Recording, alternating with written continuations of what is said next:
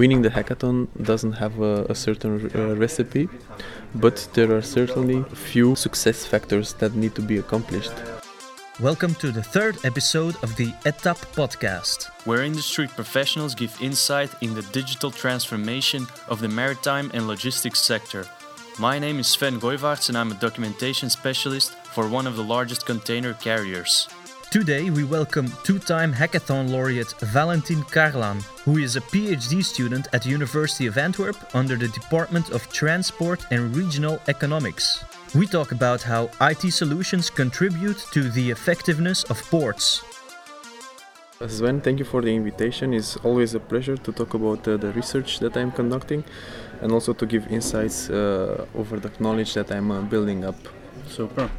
My first question is about an article you wrote last year, which was a bit of a mouthful. I'm going to state the title: How Port Community Systems Can Contribute to Port Competitiveness, Developing a Cost-Benefit Framework. In that article, you claim that port competitiveness has not often been studied from the angle of ICT. How has your article contributed to the academic study of the effectiveness of ports and their relation to ICT? What was your methodology? I must say that from the beginning, this idea grew from the research done within the frame of BNP Paribas Fortis Chair of Transport, Logistics and Ports, which noticed that there is a lack of attention to ICT systems in the academia and more specifically to their cost effectiveness. But the more in depth you go to study the cost and benefits of those systems, the fuzzier it gets. Therefore, in this paper, we create a comprehensive framework that identifies the costs and benefits of those systems, and we also use a module of Antwerp Port Community Systems, APCS, to point them out. To get to your question about the methodology, we did first an in-depth literature review to define our set and cost and benefits that are encountered by the port stakeholders. Then we had several interviews with experts from the field that indicated from our list which were the costs and benefits brought up by the port community system, more specifically by a module of a port community system. That was the methodology, and further what I can say is that I have a personal wish to really get into quantification of those costs and benefits, but the biggest barrier here is the data availability and the trust of port stakeholders. Why are stakeholders fearful of sharing their data with, let's say, you as a university academic? Yeah, I bumped into this problem a lot during my quest for data for my research. It's also not yet 100% clear for me why this fear exists. Maybe it's the mentality of the port stakeholders or their leaders of sharing information. And in some cases, I find also myself this fear legitimate. Thinking from the perspective of port stakeholders, by sending that data digitally will help probably at one moment his competitor to reduce his costs. So it's kind of a matter of holding back the innovation so that the competitor would not have a chance to use it against him. It's a game. This whole maritime business is a game of taking risks and try to maximize your own profits in the end. And I'm sure it's not only in the maritime business. If a competitor will have any sort of benefit of my digitalized data, I for sure will block. And this is the mentality that nowadays the port sector is confronted with. So the article proposed a framework for cost and benefit of a particular form of system, which is the port community system. Can you maybe explain the normal functions of a port community system? Well, yes, indeed. I study into depth this type of ICT systems, the port community systems, and in my view, the port community systems offer four types of functionalities. these functionalities can be developed more or less individually, as anyone can see it also from the paper. Not all the ports focus on developing all of them. There are also ports which have developed only 1, 2 or 3 of them. These functionalities help stakeholders to share information over logistics, customs, navigation and dangerous goods declarations. Furthermore, each functionality is set into practice by what we call modules. For example, for logistics, you can have different type of notification systems or automatic electronic invoicing. As well, for customs, you can have only one portal for customs declaration. For a navigation function, you can arrange the log planning system and electronically reserved port infrastructure. So port community systems, they help small players in the port which didn't develop yet their own ICT systems. And there is a positive initiative from port community system operators that some of the modules are offered for free access to those players. So where do the fees come in?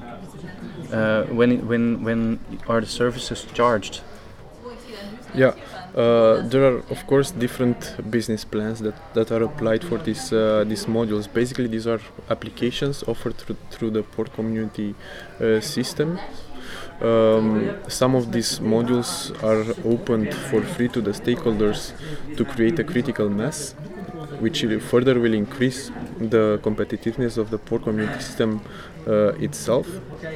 And other modules, they offer value-added services to the users, and this most of the time require a fee.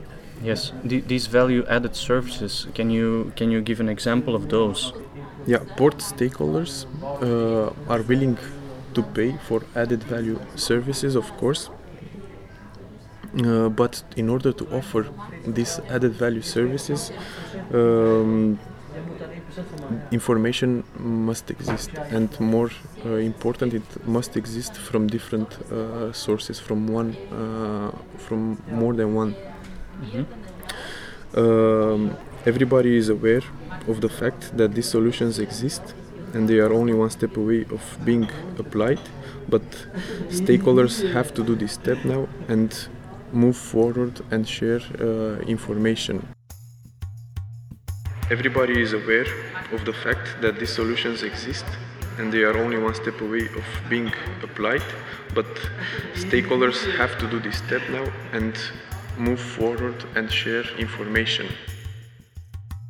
Added value services also come from bundling together information, like for example the dock planning of terminal operators. If the dock planning of the terminal operators is known, then it's going to be a smooth booking system for the inland vessels to visit the terminals to load or unload their cargo. This service today doesn't exist because the information with regard to the dock planning is not open, is not shared by the terminal operators. You seem to indicate that the port authorities themselves, they communicate about this sort of system in a, let's say, in a positive way, like these are the benefits you can have, la la la. But you seem to say that we also need to talk about the costs, because these are things the stakeholders worry about, like what are the costs that we're gonna have to pay in order for it to function. Is there an imbalance there between benefits and costs? Yes, this is also what I'm trying to see through my research. Sometimes big players, they develop their own systems on their own and try to impose them. On the other side, there are small players which are forced to use these systems, for which they don't take the most benefit out of those. So one of the points of my research is to see whether the cost and benefits are fairly distributed among the users of those ICT platforms. You are now listening to the ETAP podcast. In the second part of this podcast, we look at the case of the Antwerp Port Community System, and we talk about Valentin's victory at the Hackathon of the Port of Antwerp. So about this Antwerp Port Community System, as I understood from your article, it's a relatively new one, which came into being around 2012. How did this specific case inform your research? Yeah, I want to mention that the experience of Antwerp with Port Community System dates back in 1986 with the previous Port Community System SEGA. Now APCS, it's a new modern version which was implemented, but the people and the experience built during the other system which was used has stayed. In the paper, indeed, we use the example of Antwerp Port Community System, but I also want to mention, while developing this paper, I also had interviews with representatives from Port Base of Rotterdam for the Port Community System from there, from Dacosi, from Hamburg. The reason why I focused on Antwerp was due to more detailed information that I was able to get. Yet the same method and the research can be developed and applied to other systems as well. Yes. Okay, we can shift topics a bit to another thing. This is the occasion where we met. Valentin, we have met at the first hackathon of the Port of Antwerp that took place in December last year. You and your team won the competition. Congratulations back then. With your project Book a Lock. Can you explain what Book a Lock is about? Yes, I remember you waving your notebook on the stage. Yes. While you were announcing your ETAP idea back then. Indeed, it was a nice experience where I put in practice my knowledge. I can say without bragging that I have a transport engineering background, which I now upgrade with the in-depth concept of applied transport economics at TPR, Department of Transport and Regional Economic. I started the participation at the hackathons as a fun activity, actually. In the beginning, I had to Google it. What is a hackathon about? What is a hackathon? It's the combination of hacking and marathon. Together, it forms hackathon. Yes, indeed. Well, I can say that it's the stage where no idea is a failure. That anybody can test, confirm, or put forward his innovative idea, and then gets feedback about it, and then upgrade it to other levels. For me personally, I'm grateful to my promoters that they suggested the hackathon participation as being my thing, as being something for me. My team and I won the first port hackathon here in Antwerp with the Book a Lock project. This idea started by looking at basic operations that are now happening in the port. A long story short, inland vessels are coming to the port, but they don't know when they get out. And all this time, while they are in the port, are just sailing around and burn useless fuel. Our solution proposes an integrated planning system that, based on the appointments that the inland vessels have made to the terminals, it books a time slot in the lock and also suggests the skipper a waiting quay. This would bring benefits to the barge operator, that he will not lose time and fuel to look himself for a waiting spot or to find a lock through which he can pass, but also will bring benefits to the community. There aren't going to be conflicts anymore with regard to the free docks occupations. So therefore, we definitely would like to see our Book a Lock as an added value module in the Antwerp Port Community System, maybe at some moment in time. Exactly, because I was trying to put those two together, and I figured, like, wouldn't that be your ambition, to have the Book a Lock as a module for the APCS?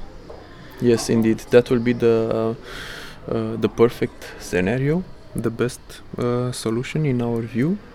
It's not a secret that the willingness to pay from the point of view of skippers for such an app, it's low, and they prefer just to sail around and find their own way, rather than having a centralized coordination system.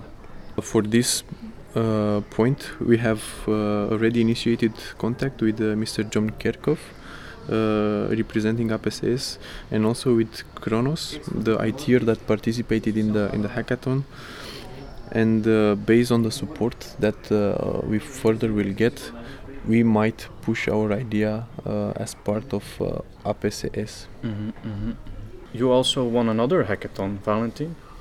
Which one was that? It was the Volvo one. Can you say something about that? Indeed, I participated to my second hackathon, which was the Volvo hackathon, organized here in Antwerp, and there as well we won the competition. Yeah.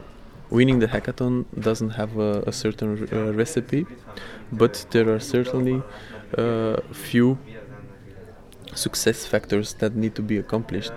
First, you have to have a mixed team of ITers and also experts in the field. You have to have a good pitch that will convince not only the experts in the jury, but also the mass of people to be clear enough to be understood by everybody. And what is also important is the bond within the group, that everybody is on the same frequency. First, you have to have a mixed team of ITers and also experts in the field. You have to have a good pitch. What is also important is the bond within the group, that everybody is on the same frequency. And the solution you proposed there at a Volvo hackathon, what was that about? The solution that we proposed serves the trucking companies. Some of the people are laughing with us, saying that we have used the Bukolok and we only switched the barge with the truck and the lock with gate, but actually it isn't true. Also there we started from scratch.